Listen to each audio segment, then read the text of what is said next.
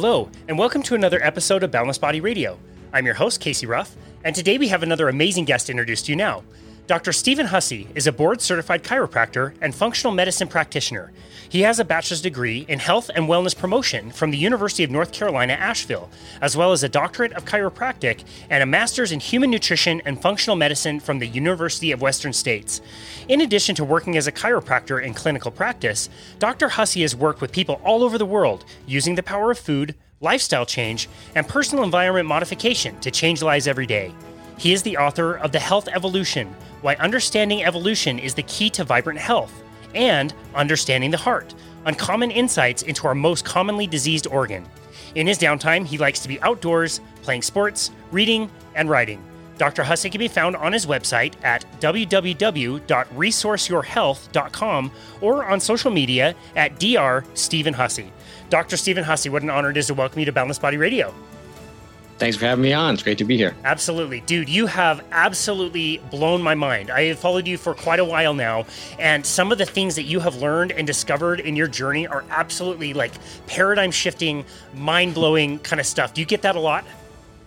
Yeah. And I like to point out, that, the stuff I put out there is different and everything, but it's not my work. It's the work of a lot of others. And I've just put it together into a cohesive way that we can understand how it relates to how we can achieve health. So sure. Yeah. Well, I appreciate all of those people for doing the research, and I appreciate you for collecting all of that research and making it really available. I'm not sure if you're familiar with the work of the paleoarchaeologist, Mickey Bendor. As far as evolution goes, I know that's a huge topic of yours, but one of the things I really love about his research is it's very unifying. It explains lots of different things in lots of different fields, and I really appreciate that. And I think your work does that as well, where we have like a lot of paradoxes or things that don't make sense, especially with things like the heart. You kind of go through it and explain everything in a way that really connects the dots as far as I'm concerned. Yeah, and that's kind of what I was trying to do because, it all stems from my own health journey. And I was just trying to, quote unquote, understand the heart, this disease that I'm predisposed to. And so it really stems from that. And the way I lay it out is just the way that I learned it, the way it makes sense to me.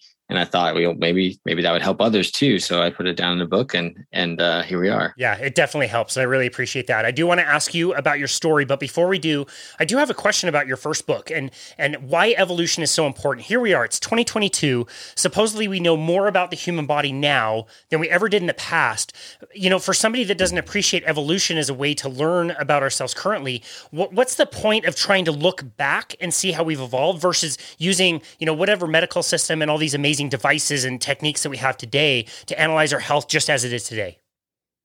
The benefit, in my perspective, is that instead of trying to learn and understand everything the way it is right now, as far as the human body goes, and trying to master that, which I don't think we ever will, and I think it's a bit egotistical to think that we'll ever fully understand all the intricacies of the human body and nature in general. Instead of that, we're looking in the past at how things formed. So that could be all the way back to our mitochondria and how those formed, which they formed well before humans were even a thing.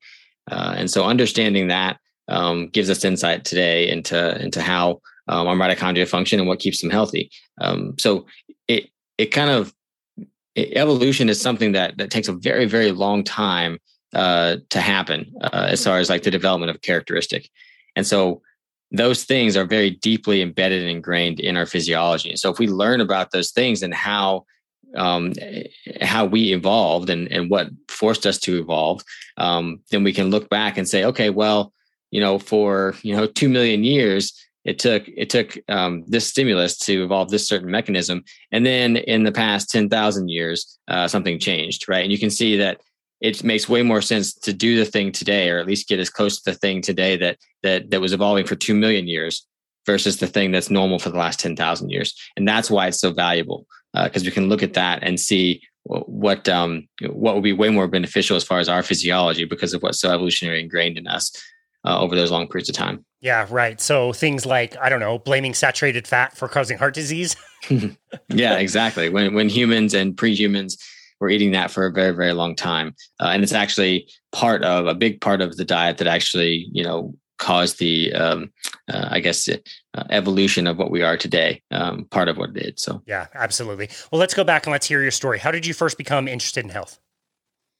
Yeah, so I mean, just like a lot of people in the health space, it was inspired by my own health journey because I was kind of sick as a child. I had a lot of chronic ailments, everything from a lot of inflammatory issues. So chronic hives.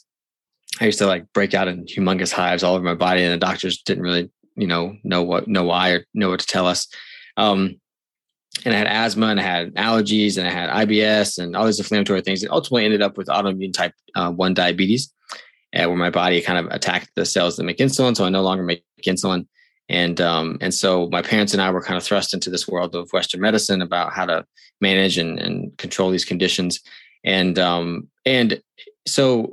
was fine. I mean, they kept me alive, and obviously I'm grateful for that kind of stuff. But as I grew up and started learning that how I live my life had an impact on my ability to manage these conditions, or even cure some of them, completely get rid of them, I started to question, well, why wasn't I told this before? From my doctors and things like that. Why wasn't I told that if I change my diet, it's easier to manage blood sugars, or how I can get rid of this inflammation by certain lifestyle changes? And so I started, investigating that kind of stuff and self-experimenting with health and things. And, as I went through college and chiropractic school and just on my own research, I focused mostly on health in general was my interest. But I focused a lot on the heart because I was told as a type 1 diabetic, I'm heavily predisposed to heart disease. And so I had accumulated a lot of information, a lot of knowledge about the heart, and a lot of things that were contrary to what I've been told. And so the two books that we mentioned here are the result of all that interest and research. And eventually I decided to put them down in writing, and here we are. Yeah, that's great. I'm so grateful that you have gone through that journey, a very difficult one, but again, decided to, learn, dig deeper, and also share your message. I do want to focus on your latest book. Before we do, let's maybe summarize what's going on today with heart disease. Where are we at in 2022 with heart disease? Have we made much progress? No, not really. So, like heart disease, it's interesting that, back in the early 1900s, there wasn't really a field of cardiology. There was a few cardiologists, and they were just kind of like these outliers that were just interested in the heart. But there wasn't really this whole big field of cardiology because heart disease wasn't really a thing. It was kind of more rare. And then around the 1940s and 50s, it started to increase quite a bit. And so that's when this idea of heart disease took off, and the specialty of cardiology really took off. And so despite, all the interest in heart disease, there was a lot of, I think, bad science done that kind of blamed it on certain things, mainly saturated fat, animal foods, cholesterol, things like that. And that approach has been kind of the approach since the beginning. And we can see where it's gotten us, whereas heart disease is, probably the number 1 disease in the world. And it continues to grow. More and more people tend to get heart disease at earlier and earlier ages. And so we're spending billions and billions of dollars combating this disease within Western medicine, and we're getting nowhere. We have all these, the newest medications and the newest procedures, top of the line technologies and everything, yet heart disease is still skyrocketing. So obviously those things are not the solution. They're not putting a dent in the amount of heart disease we're seeing. And so when I learned all that, I was like, we need a new approach. Something's wrong here. Something's amiss. And I started diving in, and this is what we found. What we're going to talk about. What I found. So yeah, definitely. It sucks to look back and see, the studies that were done, the ones that were done and were done very poorly, or even the stories of the good studies that came out disproving the theory to begin with. And those studies are just buried. They just get buried and nobody gets to see the data. And here we are 50, 60, 70 years later, and we're in a worse spot. That sucks. Yeah. And there's actually, direct evidence that, studies that were done early on as far as dietary interventions in heart disease, and fatty acid consumption, when they didn't get the result they wanted, they didn't publish them. That's right. And sometimes they were published, but they were published in very small journals that nobody reads. That's right. Or they were published, 15 years later after the ship had sailed and the theory was already out there. So some interesting things. People don't know this, but there's a guy named Ben Goldacre who has spoken out about this a lot, that a lot of the studies that are done that don't get the result that that the researchers were looking for are not published. He says there's no system where you have to submit that you're going to do a study to make sure that it gets published regardless of the outcome. There's nothing like that. So if they get to the end and they didn't like it, they just trash it. You're kidding. So when I go into the research and I search whatever to see what the research says on a certain topic, I don't know that all the research that has actually been done on it has actually been published. So I don't know if I'm getting an accurate. All I'm getting is an accurate show of what the research says about the published studies on the topic, not the ones that were done and haven't been published. I did not know that. That is mind-blowing. Yeah. Wow. Scary. Because everybody puts so much emphasis on research, but we have to realize that there are shortcomings because it's all done by humans, but also there's shortcomings in the system of how it's researches the methods and the publications. Yeah, that is absolutely mind-blowing. That's crazy. I've never connected those dots. I do want to focus our conversation on a post that you made a few days ago, which I thought highlighted some of the key parts of your book and some of the realizations that you've come to that might be a little bit more unconventional or something that people are not really talking about. And I want to kind of read them word for word. And if you're willing, we can kind of riff on each one. You can kind of explain each one. And I'm going to put it in the best order that I possibly can. And so let's start with the cholesterol and animal food. So from the post, animal foods increase cholesterol, and blood is not the driving force of heart disease. Yeah. So there's really no evidence that eating animal foods or eating cholesterol drives up cholesterol in the blood. If you fast, cholesterol is going to go up. There's one study that shows that if you fast, I think it was like for 7 days in the study, the cholesterol went up like 45% of what it was. Like it went really high. And that's because it's trying to deliver energy and your body's having to shift over to another energy source, which is fat. And that's what carries the triglycerides around the fatty acids. So your body is increasing the cholesterol so they can deliver energy while you're fasting. But your body also makes cholesterol. The liver makes a ton of cholesterol. And so your body needs it, but it's not necessarily that when you eat cholesterol, it drives up your cholesterol in your blood. For some people that seems to happen. But I think it may be due more to like people being on like in a low carb state, a ketogenic state that drives that up, or other things. But so the idea, from an evolutionary standpoint, a philosophical standpoint, it doesn't make any sense that a food that we've been eating for literally, millions of years, even before modern humans evolved, would be the thing that's causing heart disease. Because like I mentioned before, heart disease is this kind of newer thing since the 40s and 50s. And so we're not looking at the right thing. We're looking at what changed in the 40s and 50s, what changed for humans, right? Then, and it wasn't the consumption of cholesterol or saturated fat or animal foods. That had been going on for a long time. So philosophically, it doesn't make sense. And then when you just look at the research, especially, all the systematic reviews of the randomized controlled trials and other types of research, you can find that most of the research that says that cholesterol causes heart disease is associational. So it's epidemiology, which is the lowest form of research for a reason. It's because it can't show causation. It can only show that two things are happening at the same time. So you have high cholesterol and you have heart disease. You can't show that one's causing the other. And so we can also find plenty of associational research that shows that high LDL does not cause heart disease. And people with higher LDL have, lower all-cause mortality and lower rates of heart disease and lower cancer. So which ones do we believe? And the point is you can't believe either one. You have to test them out. And interestingly, this did happen. So when this theory first came out, it was an incorrect theory, but it was very heavily tested. And Nina Teicholz says that it's probably the most tested nutritional theory in research, just because back in the day they spent so much money doing it, whereas today nutritional research costs way too much money. But when they replaced saturated fat with unsaturated fat in these people's diets, they got more heart disease, more all-cause mortality. And this happened in 5 or 6 different studies that happened around that time, like in the 60s and 70s, late 60s, early 70s. And so even when we look at the research, there's no evidence there that cholesterol causes heart disease. And the questions I like to ask that really throw a kink into things, and it's not like they're, quoted research or anything, but it's like, if cholesterol, LDL cholesterol or total cholesterol, whichever, is such a driving force in atherosclerosis, and cholesterol is present everywhere in the blood, then why do we only see atherosclerosis in certain places? Yeah. Like, why do we see it so much in the coronary arteries and nowhere else, or in bifurcations and not in veins at all? And the short answer is that there's more pressure in those areas. But that doesn't mean that cholesterol is causing the issue. It just doesn't make sense from that point of view. It's been a few years since I heard you be the one to say that. And it had never occurred to me. Like that is mind blowing. That is completely shifting the paradigm. And it's interesting. You mentioned the LDL going up on low carbohydrate. We have to, nod our hats to Dave Feldman and the work that he's done. I mean, a few years ago, he stepped on stage and predicted that his LDL levels would be vastly different based on fasting.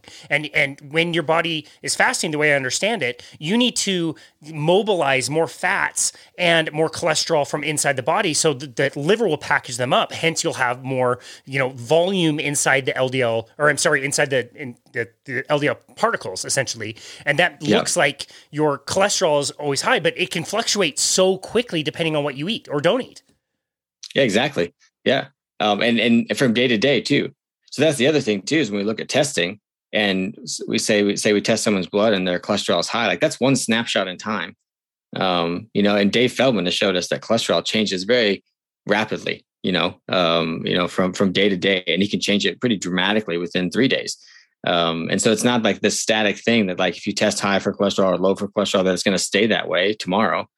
And like you said, like depending on what we eat and various other things, like how much we're fasting or don't eat, then it's going to change pretty rapidly. And so it makes no sense to blame this whole disease, this complex biological disease, on this one aspect of the body, this one biomarker. Yeah. It's really, really short-sighted. And unfortunately, I think it's been a huge distraction into what is actually causing heart disease. Everybody's so focused on cholesterol and then therefore so focused on diet, which is an important part of disease in general, but it's not the only part. And it's what everybody focuses on. Everybody's like, oh, diet and exercise, which are important things to pay attention to, but there's so much more that's been untouched and isn't talked about. Yeah, so interesting. So if I'm in the pharmaceutical companies or I'm in the medical system, why would I want to continue to focus my attention on LDL cholesterol and keep pushing that message forward? Mainly because it drives sales of pharmaceuticals. So there's this interesting little story that people don't know, is that I think it was 1984. They had this meeting on this committee, and they decided that cholesterol was bad. And then they put together this national education program to educate physicians on how cholesterol is bad and how to lower it and things like that. And the pharmaceutical companies jumped on that. And they came in and they said, okay, well, we got to sponsor these things to convince them that to drive down what's the recommended levels for cholesterol and LDL. And so, it started out that they were saying, cholesterol, like a total or LDL cholesterol could be 250. That's fine. And then it was like, okay, now 200. And then they went down to 150 and then 100. And now they say below 100. So basically what that tells me is that we have no idea what it's really supposed to be. And that the motivation of the pharmaceutical companies is what drove it down to be that low, because the lower it is, the more people they can then test high for high cholesterol, and then you can prescribe medications.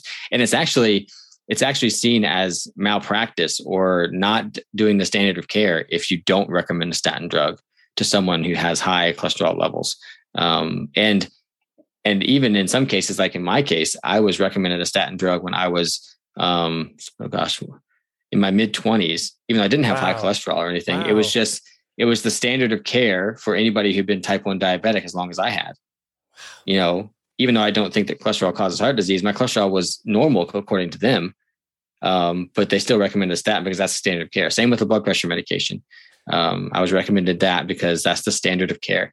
Wow. Yeah, that's just crazy. You did give me a good idea when you're talking about the changing levels. If I just make the net bigger when I go play hockey, I'm probably going to score a lot more goals. So eventually, if we can get up to like a soccer-sized net, I'll be a superstar. I'll finally get to play in the NHL. This would be great. So I appreciate that. That's right. That's right. Yeah, that's how it works. Wow, absolutely crazy. Okay, next one that you put on there. This is about heart attacks, and it says, well, actual blockages in the arteries do happen. Many heart attacks occur without a blockage. Yeah. So there's actually a lot of evidence that that heart attacks, like tissue death, happens, and they go in there and there's no blockage whatsoever. Some people don't even have stenosis, and so everybody thinks that this artery narrows, this stenosis happens. We get this buildup of people think cholesterol and everything, and that slowly narrows the artery over time, and then it ends up blocking it, and we get a heart attack. However, there are plenty of examples and of people who have like a 90% blockage and a run of marathons. So there's no way that they could run a marathon with 10% of blood to an area of their heart. And so that, begs the question of, when can a heart attack happen without a blockage? And is that stenosis really an issue in general? So there's this researcher named Giorgio Beraldi who did a lot of work with this. And he did these what he called plastic cast studies, where you ever been to like the Body World exhibits? Yeah, where crazy. where they like they take an organ, or even like the animals inside out or whatever, like where they take the whole animal and they have this map of the arterial system. They fill it with like this plastic material that's like a liquid, and then it hardens and then dissolve away the rest of the tissue, and you're left with this cast of the arterial system. And that's what he did with hearts for a lot of his career. And he found that anywhere that there was a more than 70% stenosis of a coronary artery, that the body had fully compensated that area with collateral arteries enough to supply the heart with enough blood. So that shows us why the studies on outcomes with like stent placements, like elective stent placements, not emergency ones, but elective stent placements and bypass surgeries don't really lead to better outcomes for people. They don't help them live longer or have less mortality in the long run. And that's because the body's already bypassed it itself. It's done that pretty quickly, because I've got studies that show that the body can do that within 4 days. That's remarkable. So that's why. But then, so heart attacks do happen though when a clot can form and block an artery. So let's say some of that stenosis breaks off, or some atherosclerosis breaks off, and that inflammation causes a clot to form, and that's kind of an acute heart attack with a blockage. But then the ones without a blockage, there's tissue death, and Beraldi found this all the time. He found that, because he did autopsies of people who had heart attacks and ones who didn't, and he found that sometimes the heart attack occurred in a totally different area than where the stenosis was, and there was no blood flow restriction there. And so it happens because of three different things. One, we have an imbalance in the autonomic nervous system, which is our fight or flight versus rest and digest sympathetic nervous system, and high amounts of oxidative stress, which is when the body has too many free radicals floating around, which are molecules with an unpaired electron that really want to be paired. And these are kind of a natural process of physiology. But when they get too many, they can become an issue. And the other one is being poor. I'm sorry. That's when they have the free radicals have those crazy chain reactions, right? Yeah. So like they have an unpaired electron and they really, really want to be paired. And so they go and they steal the electron from anywhere they can. And so in doing that, they also cause damage to a tissue and create another free radical in the process. Got it. Which is the chain reaction that happens. Okay. Thank you. And so that, and then being metabolically inflexible. So, having, or at least having less ability to burn fatty acids, and your body's kind of predominantly burns carbohydrate. So when those three imbalances happen, there's a situation where we can get a surge and a stress response to the heart. And that can create a situation where the heart is forced to burn more glucose than it wants to. It's always burning some glucose, but it really prefers fatty acids and ketones, and it burns that predominantly. But when we get a surge of adrenaline to the heart and we don't get the balance, non-stress signal to the heart, which is always supposed to be balanced. We're always supposed to get both at the same time. When that doesn't happen, because oxidative stress blocks that from happening, and we're metabolically inflexible, so our body's used to burning more carbohydrate, then we can get a surge of carbohydrate burning or glucose burning in the heart, and that can create lactic acid, that can create hydrogen ions that create kind of a muscle burn in the heart, which we know as angina. People call that chest pain angina, but it's the same kind of muscle burn you get if you went for a run and your legs started to burn. But the only thing is that when your legs start to burn during that run, that you can stop if it gets too bad, but the heart can't stop contracting. And so so yeah, then when that happens, it actually creates this swelling because of that lactic acid, and just like in your muscle tissue, it creates a little bit of swelling, and then the blood can't get into the area because the swelling is too much pressure to push it out, and we get this hypoxic, stagnant blood sitting in this area of the heart that causes tissue death. And that's the heart attack that we see without a blockage, and it's very, very common, way more common than we think. Really? Wow. Yeah, I wasn't aware that. Is it more common than having a blockage? I don't know the numbers on that, because I don't know that, I don't know that this without a blockage is necessarily, understood in Western medicine. So I don't know that they have numbers that Gotcha. compare that. Yeah, gotcha. It's just another way that it can happen. Yeah. And lots of times, they go in and they see tissue death in there, and they say, oh, there must have been a blockage at some point, your body dissolved it or something like that, when in reality, there was no evidence of atherosclerosis anywhere in that person. So it doesn't really make sense to say that. But yeah, so yeah. Interesting. I think we can draw a lot of conclusions from the way we should be living our lives. And as we're wrapping some of these things up, I do want to go over some of the practical things that we can take from this and some lifestyle factors that we can focus on. But it does seem like an imbalance in the sympathetic parasympathetic nervous system, way too far over to the sympathetic side, meaning stress is just way too high all the time. Is that correct? Yeah. So we can create imbalances in the autonomic nervous system because we do too many things that create a sympathetic response, and not enough things that stimulate a parasympathetic response or stimulate the vagal nerve. We're stimulating the sympathetic nervous system rather than the balancing out of the vagus nerve. And that's just a result of modern society and the lifestyles that we live, and the fact that evolutionarily we're the only species that can think our way into a stress response. That's right. We have this higher level thinking that has done us so much good. And it's gotten us where we are, but it also predisposes us to this imbalance in the autonomic nervous system because we're literally in our heads all the time. And we could see something stressful happening to someone across the world, and it could contribute to our stress response. Or we could see something, or we could have something stressful happen to us. And instead of forgetting about it within 10 minutes or so, like most animals, we can think about it all the time for months, years. We can fear that it may happen again. And that contributes to this heightened sympathetic response to our environments. Yeah. I mean, so 2020 pandemic happened. I got so sucked into the news cycle at the time that I started like really stressing out about, coronavirus case counts in some county in India or something. You know what I mean? Like all these things that are really terrible happening around the world. Like it's okay to be informed about it, but like you get stressed out about that. And it's just a thought. You walk outside, like everything's okay. Everything's fine, but it's easy to get sucked into all of that stuff. Exactly. Yeah. And there's research out there, and there's information out there that suggests that humans are designed to be in these kind of small nomadic groups, maybe 150 people or less. And so when we only like, if you look at the nomadic people, like on, in Papua New Guinea, most people don't really go more than 10 miles from where they were born in their life, and it's just like, modern society has ramped us up into this modern way of living so quickly that there's no way we could have evolved to the constant stimuli and all the different things that we have to manage in our life. And I'm not saying that it's bad, that we shouldn't do those things. We just need to understand that our physiology is not quite evolved to handle all that. Yeah. It's not quite evolved to handle 600 Facebook friends or like news from all over the world, or even all over our state.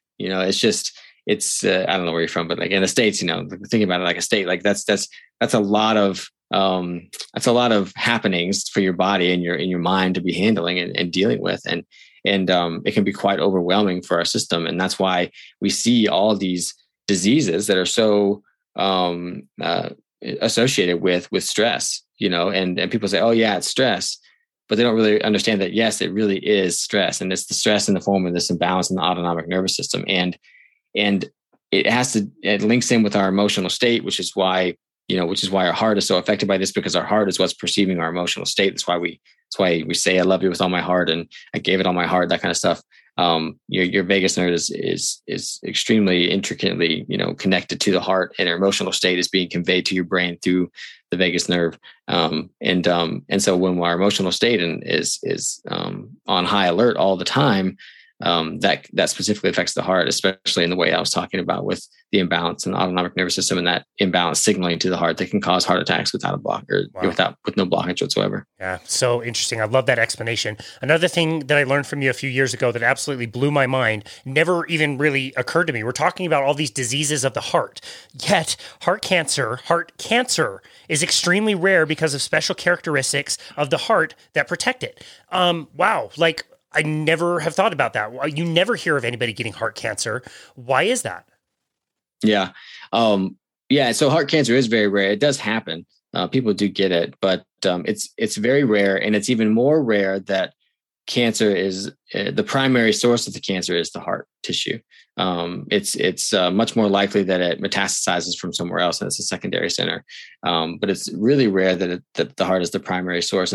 And the main, I guess the short answer to that is that the heart cells don't divide, and cancer is notorious as this, rapidly dividing cellular growth, right? These cells that are rapidly dividing, creating this growth, this tumor, and the heart cells can't do that. However, so when that happened, I think that like when the heart cells evolved to give up their, like once they get to a certain point in development, they gave up their ability to divide. That's why heart attacks are such a big deal, because when heart cells die, you can't just make new ones.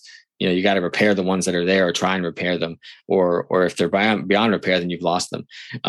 But since heart cells can't divide, they gave up that up because they're so metabolically active. The heart's constantly contracting. That's the main theory anyways.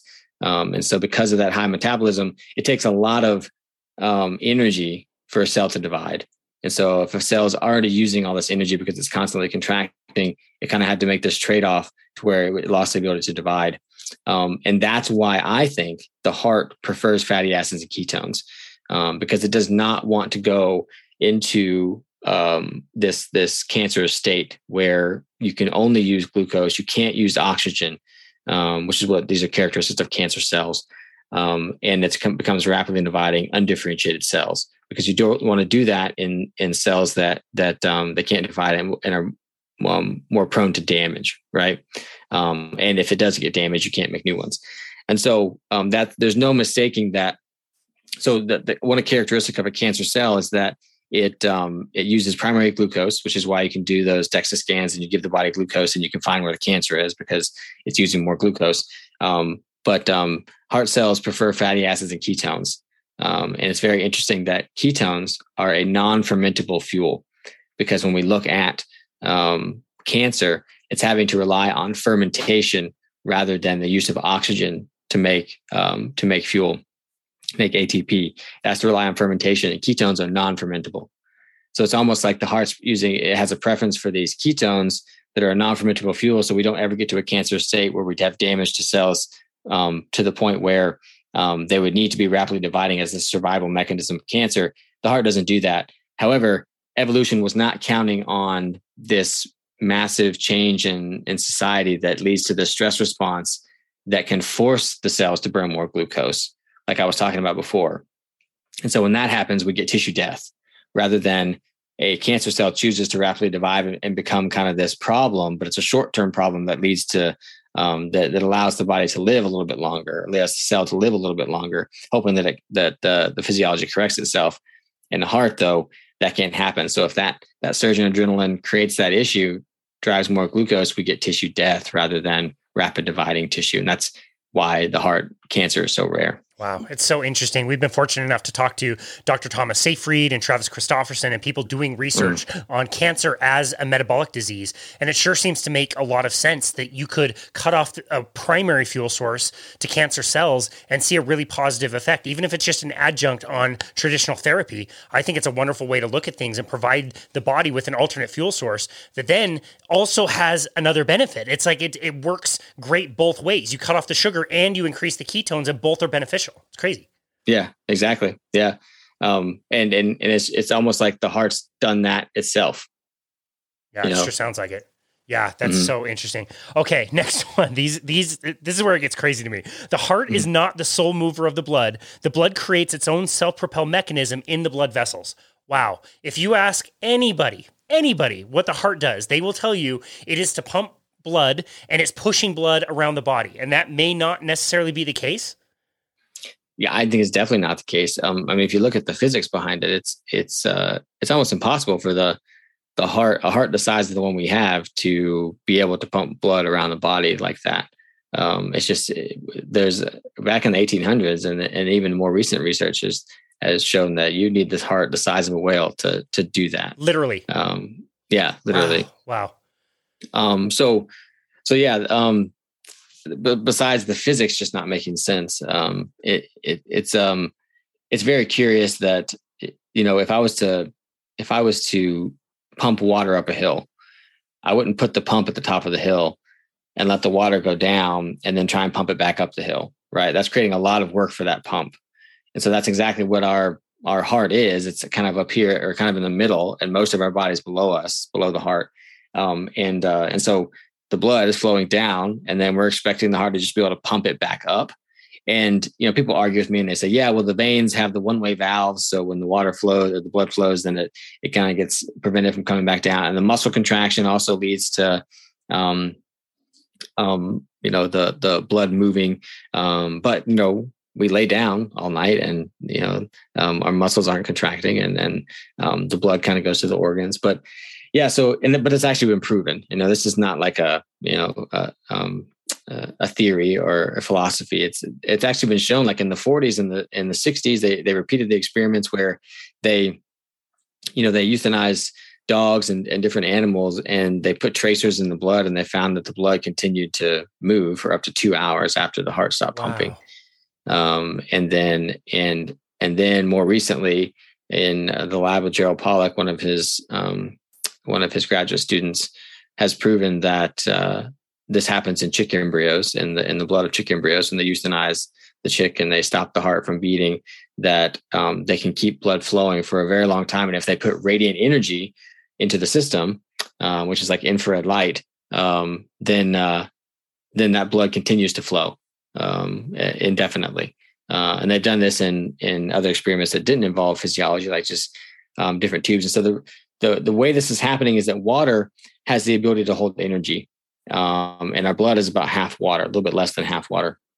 And when water holds energy, when it gets next to a water-loving surface, a hydrophilic surface, it actually structures itself into what's been termed fourth phase water, or structured water, or exclusion zone water. There's lots of different names for it. And this is it's kind of like they call it a fourth phase because it's kind of like a gel state. It's not solid, liquid, or gas. It's kind of gel. Think like Jell-O. And so this happens on hydrophilic surfaces, and since there's water in the blood and the lining of the blood vessels are hydrophilic surfaces, this happens on the lining of the blood vessels. And so when this happens, because of the way that it forms this energy gradient that actually propels flow. It actually creates flow of the fluid that's creating the fourth phase water, the gel. And so this happens in the lining of the arteries, and so that it creates like this, because of the way that it forms, the gel-like substance is very electronegative in nature, and what's left over is a bunch of hydrogen ions that are positive in nature, and that creates this energy gradient that propels blood flow in one direction. Once it starts going one direction, it kind of stays going that direction. And yes, the heart does do a small amount of pumping, but it's no more than enough to get the blood through the chambers of the heart itself, maybe into the bigger arteries. But then after that, it's totally reliant on this self-flow mechanism, especially down at the capillary level where nutrient and oxygen exchange is happening in the tissues. If we didn't have this self-propel mechanism, then we would just have a bunch of stagnant hypoxic blood in that area. And so the thing that confirms this for me is that when you look at heart failure, which heart failure is, defined as the failure of the heart to pump the blood, because it gets deformed, it becomes more like a basketball rather than shaped like a football. And people start to get swelling in their limbs and extremities because there's pooling up of liquid that's not flowing because they think the heart's not doing its job.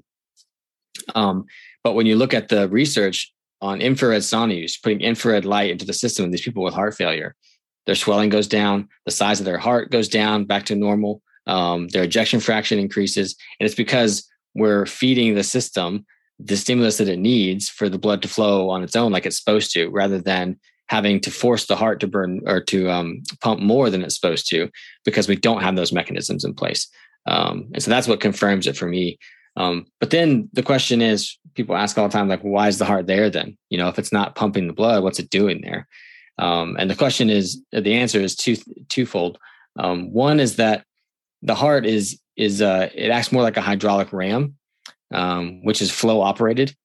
So something fluid has to be flowing into the system for a hydraulic ram to work, which is what we've established, that the blood is flowing on its own. And then when you look at the heart muscle itself, it's oriented in a spiral-like nature. So the muscles are kind of wrapped around themselves. It's actually one big band of muscle that's wrapped up on itself. And when that causes, like when the heart contracts, to do so in a spiral-like nature. And so one of the other ways that you can energize water is spiraling it or vortexing it or swishing it around in the presence of oxygen. And there's always oxygen present in the blood. And so the heart is doing this. When you look at how it flows through the four chambers of the heart, and the contraction of those chambers, and also when it flows through the valves and how it kind of swirls on either side of the valve when it goes through, like the heart is a vortex. It's this thing where multiple vortexes happen to the water in the blood, energizing it, so that when it gets into the periphery, it can actually form the structured water a little better. There's no way that it can do it on its own, though, without outside stimuli, but it is helpful in that nature. So in a way, you could say the heart is responsible for the movement of the blood, just not in the way that we thought. It's not this forceful pressure propulsion pump that we talk about. It's this vortexing hydraulic ram.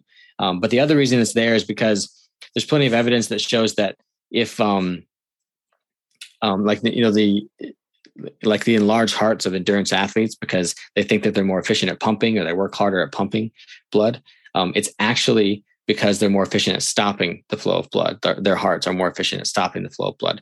And that's because if I was to go for a run right now and my tissues demanded more blood, which the flow of blood is driven largely by tissue demand, then all my blood would try and go over to the arterial side and to the capillaries to deliver oxygen and nutrients to those tissues.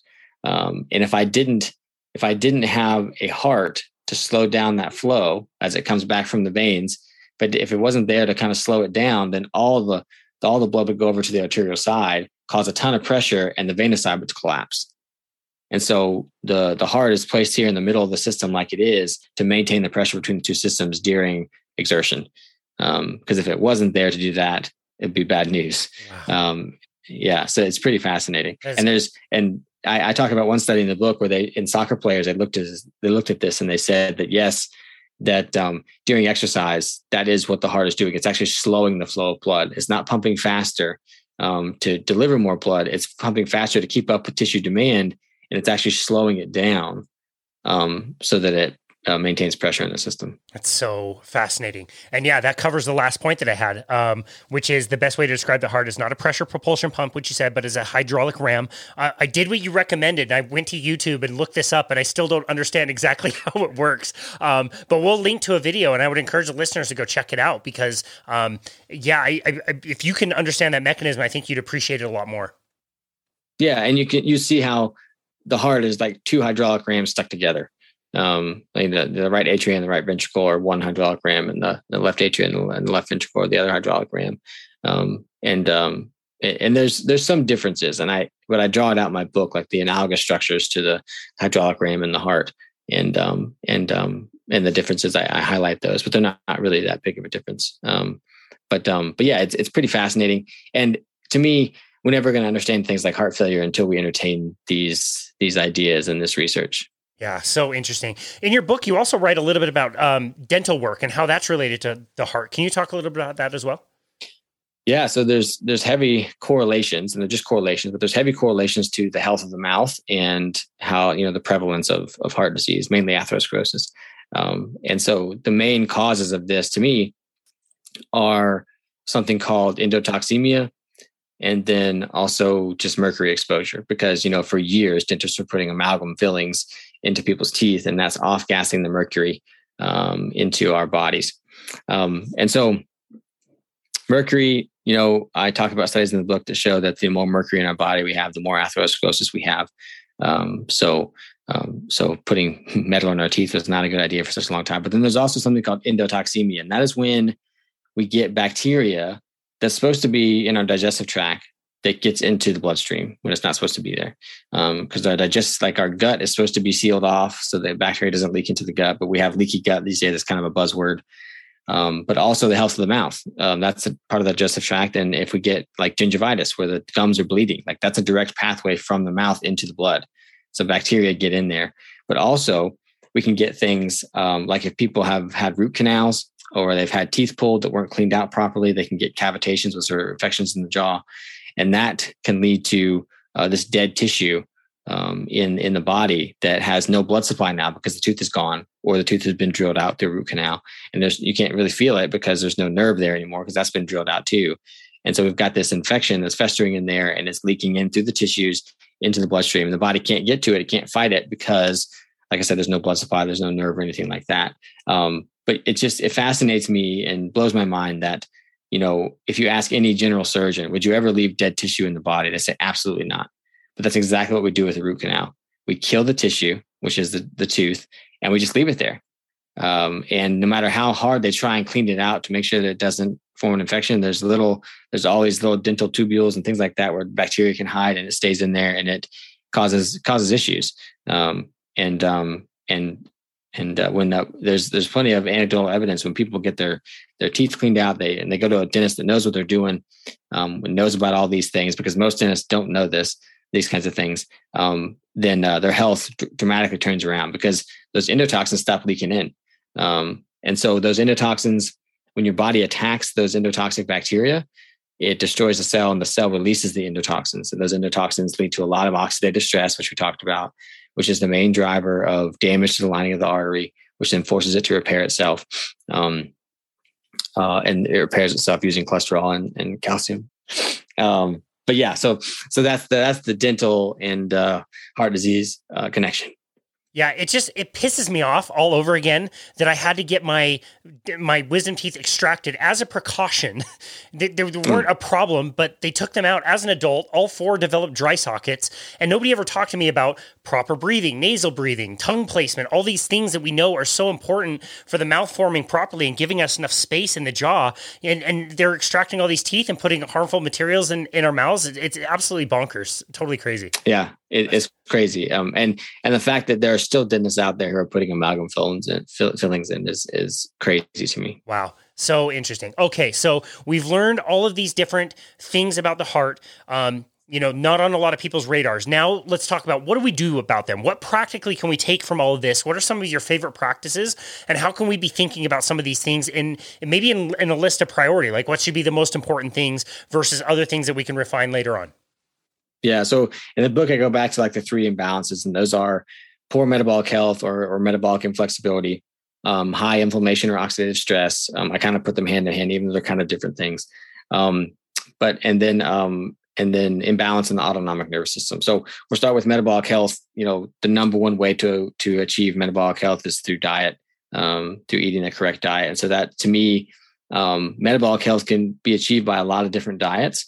And it's mostly about eating whole foods and avoiding vegetable oils, processed grains, and processed sugars. Like those are the 3 evilest thing, if that's a word, that are driving poor metabolic health. So we avoid those things, you're going to get a pretty good chance. Eat whole foods. I think animal foods are incredibly important. And our evolution was driven by them. And there's a lot of different nutrients in animal foods that we don't get anywhere else that I think are essential for optimal health. Doesn't mean that people can't, totally omit animal foods from their diet and still in today's modern age and still live. But eventually I think they're going to be deficient in nutrients and their health is going to suffer. And so that's metabolic health. Then reducing inflammation and oxidative stress. Oxidative stress and inflammation can be caused by just psychological stress itself. It can be caused by poor diet and eating lots of toxins in your food, but also having a higher glucose-based metabolism. But one of the other main ones that people don't talk about a lot is toxin exposure. And so I tell people to look into their life and avoid all the toxins they can and not freak out about the ones they can't, because that's not helpful either. But look into your life and make sure your food is the cleanest it can be. Make sure your water is the cleanest it can be. Make sure that your air, at least the air in your home or the air in your bedroom, is as clean as it can be. Look at all your cosmetics and cleaning products and make sure they're just the cleanest possible things they can be so that you're not exposing yourself unnecessarily to these toxins when you don't have to. Because all of those things are, relatively easy for your body to get rid of. But if you're constantly being exposed to them all day long, then you're always having to deal with them. And there's plenty of evidence that things like BPA, and I talked about like the mercury and other heavy metals are causing inflammation and oxidative stress that causes atherosclerosis. And then the last one is balance in the autonomic nervous system. And so this is directly measured through heart rate variability. So that's kind of an important biomarker that I think is overlooked a lot. But, when we look at what creates balance in our autonomic nervous system, oftentimes we want to add things we want to keep our lives the same and then add things to it to try and counteract things. And so we see that a lot with like people who don't want to change their diet. They want to eat the same things they're eating, but then they add a bunch of supplements to think, oh, I'm healthier now, but that's just never going to work. It's the same thing with this. So if you don't identify the things that are creating the imbalance, the stressors that are creating the imbalances, and you don't work to remove those, if you can, sometimes you can't. If you don't work to remove those, or at least change your perception of those and change your reaction to those, then you're not really doing anything that beneficial. I mean, you could keep your life the same as it was and just make time for nature and make time for meditation and make time and all those things are beneficial. But if you're not removing the thing that's creating the imbalance in the first place, you're really just, chasing all the fires without putting out the arsonist or taking out the arsonist, Yeah. When we look into our lives and we think about which stresses we want to eliminate, the research shows that it's the stresses that make us feel like we're out of control or we're in an unpredictable situation that are the most detrimental to health and cause the most inflammation, oxidative stress, and imbalance in the autonomic nervous system. Those are the ones. So when you think about which things you're trying to eliminate to have the most bang for your buck, it's the stressors that make you feel like you're out of control, or you're in an unpredictable situation. And so that could be, you may not be able to get rid of those, but changing your perspective of those too is also very important. Because you could say, there's nothing I can do about it and stop worrying about it, or you could consistently be stressed about it or freaking out about it, and that's not helpful either. So just to kind of,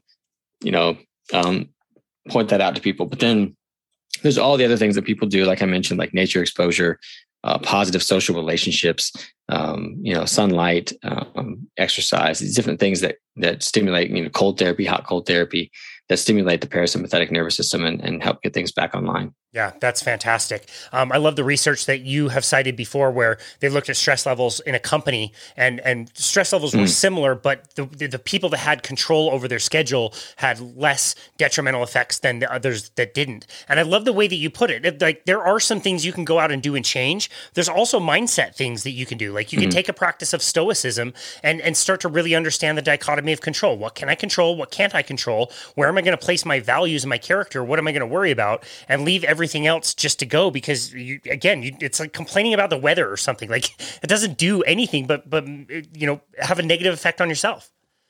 Yeah, for sure.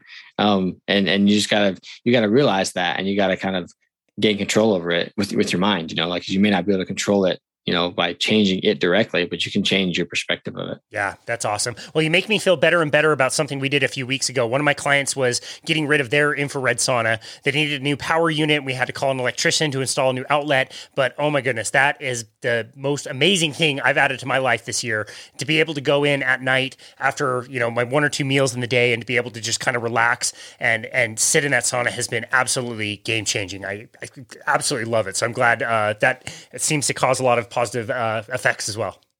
Yeah, definitely. Saunas are amazing tools, especially during the winter. So, I can't wait.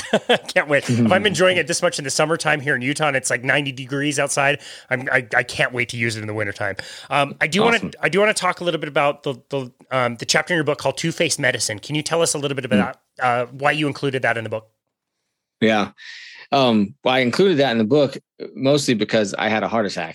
And that may blow people's minds, but yeah, I had a heart attack about 1.5 years ago. And so at that time, obviously all this research is done about the heart, all the things, the way I live my life and everything, I was incredibly defeated and felt like, there's no way that anybody would listen to me anymore about this information that I have.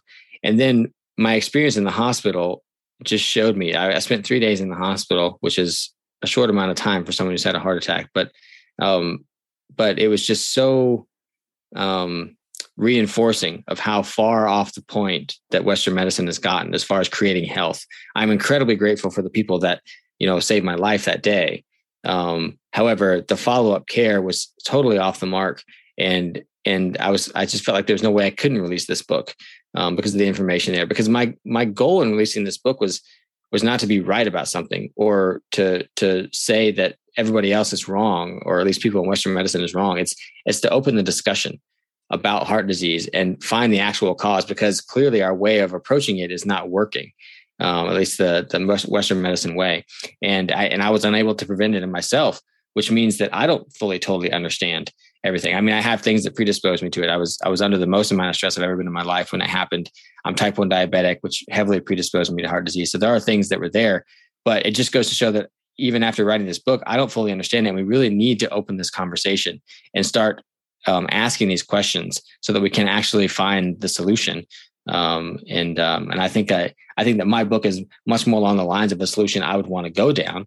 But the one in Western medicine is clearly more off the solution. And the most disturbing thing in the hospital was that I was trying to talk to the doctors, and I was open to their recommendations and their knowledge because I just had a heart attack and I wanted to, the best care. But anytime I tried to open the conversation about something, they just shut down the conversation.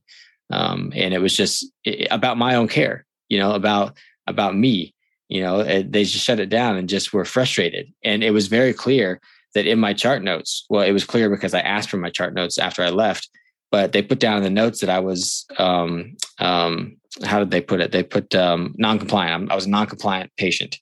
And so every new doctor that came to be because there was all kinds of doctors in and out of there all the time. Every new doctor came in and saw that, and they branded me as non-compliant. They're like, oh, this guy's probably going to be difficult, and all I wanted to do was have discussions about my health, my own care. And so it was incredibly disturbing. And I just wanted to, I decided I needed to release the book just to open the conversation, and help maybe one day figure out what exactly did happen. I mean, I know what happened to me, and I have theories as to what happened, and why it happened, but, I don't think we'll ever really know for sure unless we open up the conversation. You actually literally lived an episode of Seinfeld, like when they marked Elaine's chart that she was difficult and she couldn't get an appointment with anybody. You actually lived through that. That's crazy. Yeah. That's crazy. Yeah. I think about, first of all, myself, like you're much more of an expert on the heart, obviously, than I am. You were asking good questions. What the hell would I do in that situation? And then I think like the general public who knows next to nothing about this stuff, that's really rough. They wouldn't even know where to begin to ask questions on some of this stuff. And even just talking about like hospital food, the things that they're bringing you to eat is like, oh my goodness, it blows my mind. Yeah, I was basically fasting the entire time I was in the hospital for the most part because the food was just terrible. And I just didn't want to eat it. And it was during COVID, so no one was allowed to visit me and bring me food. So it was pretty dire in there, but I was used to fasting, so it wasn't that big of a deal. Wow. Well, yeah, I so respect that type of decision that you had to make. Because I would feel the same way. Like how can I talk about this when I just went through this? Yet it gives so much authenticity to the information, and it really helps me appreciate it a lot more. And I'm so glad that you were very courageous and decided to go through that and release the book with all the information. I really hope it reaches a lot of people because it is a wonderful resource. And again, changing that conversation can be really difficult. Just having the conversation can be very difficult, but that is the key to get the ball moving in the right direction on some of these things. And so I really am very grateful for you and everything that you've gone through, and so grateful for you to come on the show today. Can you tell people where they can go to find you, connect with you in your work, and find your book? Yeah. Well, first off, thank you for saying that. It means a lot. But yeah, so people can find me at resourceyourhealth.com. That's my website where I do my health coaching, and my books are on there. My blog is on there. And then the book is on Amazon. It's also like Books A Million and Barnes & Noble, and it's on the publisher's website, Chelsea Green. So if people want to avoid Amazon for whatever reason, and then I'm on social media on Facebook and Twitter and Instagram, just Dr. Stephen Hussey. is where people can find me and reach out to me. That's awesome. We will link to all of that in the show notes. Dr. Stephen Hussey, author of Understanding the Heart, thank you so very much again for everything that you've gone through in your life. Thank you for your curious nature and chasing down some of these leads. And again, exactly what you set out to do, I think you did perfectly.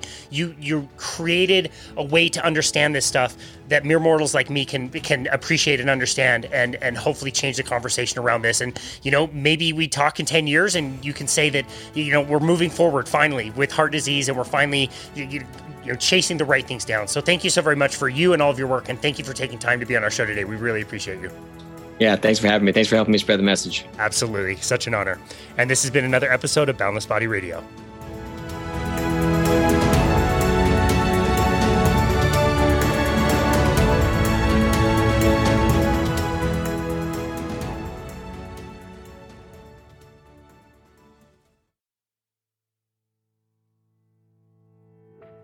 Thank you again so very much for continuing to listen to and support Boundless Body Radio.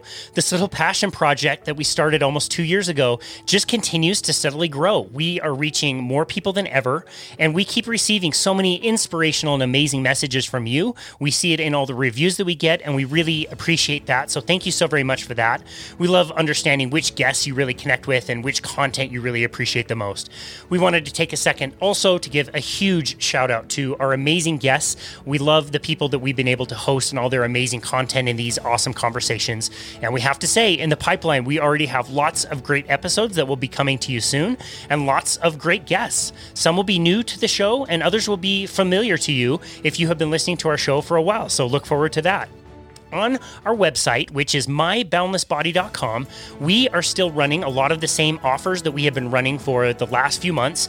These offers are complimentary, and we've really had a great time connecting with people all over the world who are taking advantage of these. So if you go to our website, which again is myboundlessbody.com, on the main page you will find a button that says Book Now. You can book either a functional movement screen, which is a movement screening tool used to evaluate movement patterns to optimize mobility, fitness, and injury prevention.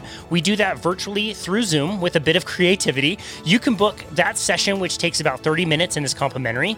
You can also see another booking for a 30-minute consultation with us, where we can really chat about anything that you like. We can talk about fitness or nutrition, or help you come up with a plan for you to be able to reach your goals. As always, it really helps us grow if you leave us a rating and review. So please be sure to go to Apple, leave us a 5-star rating and review. And thank you, as always, for listening to Boundless Body Radio.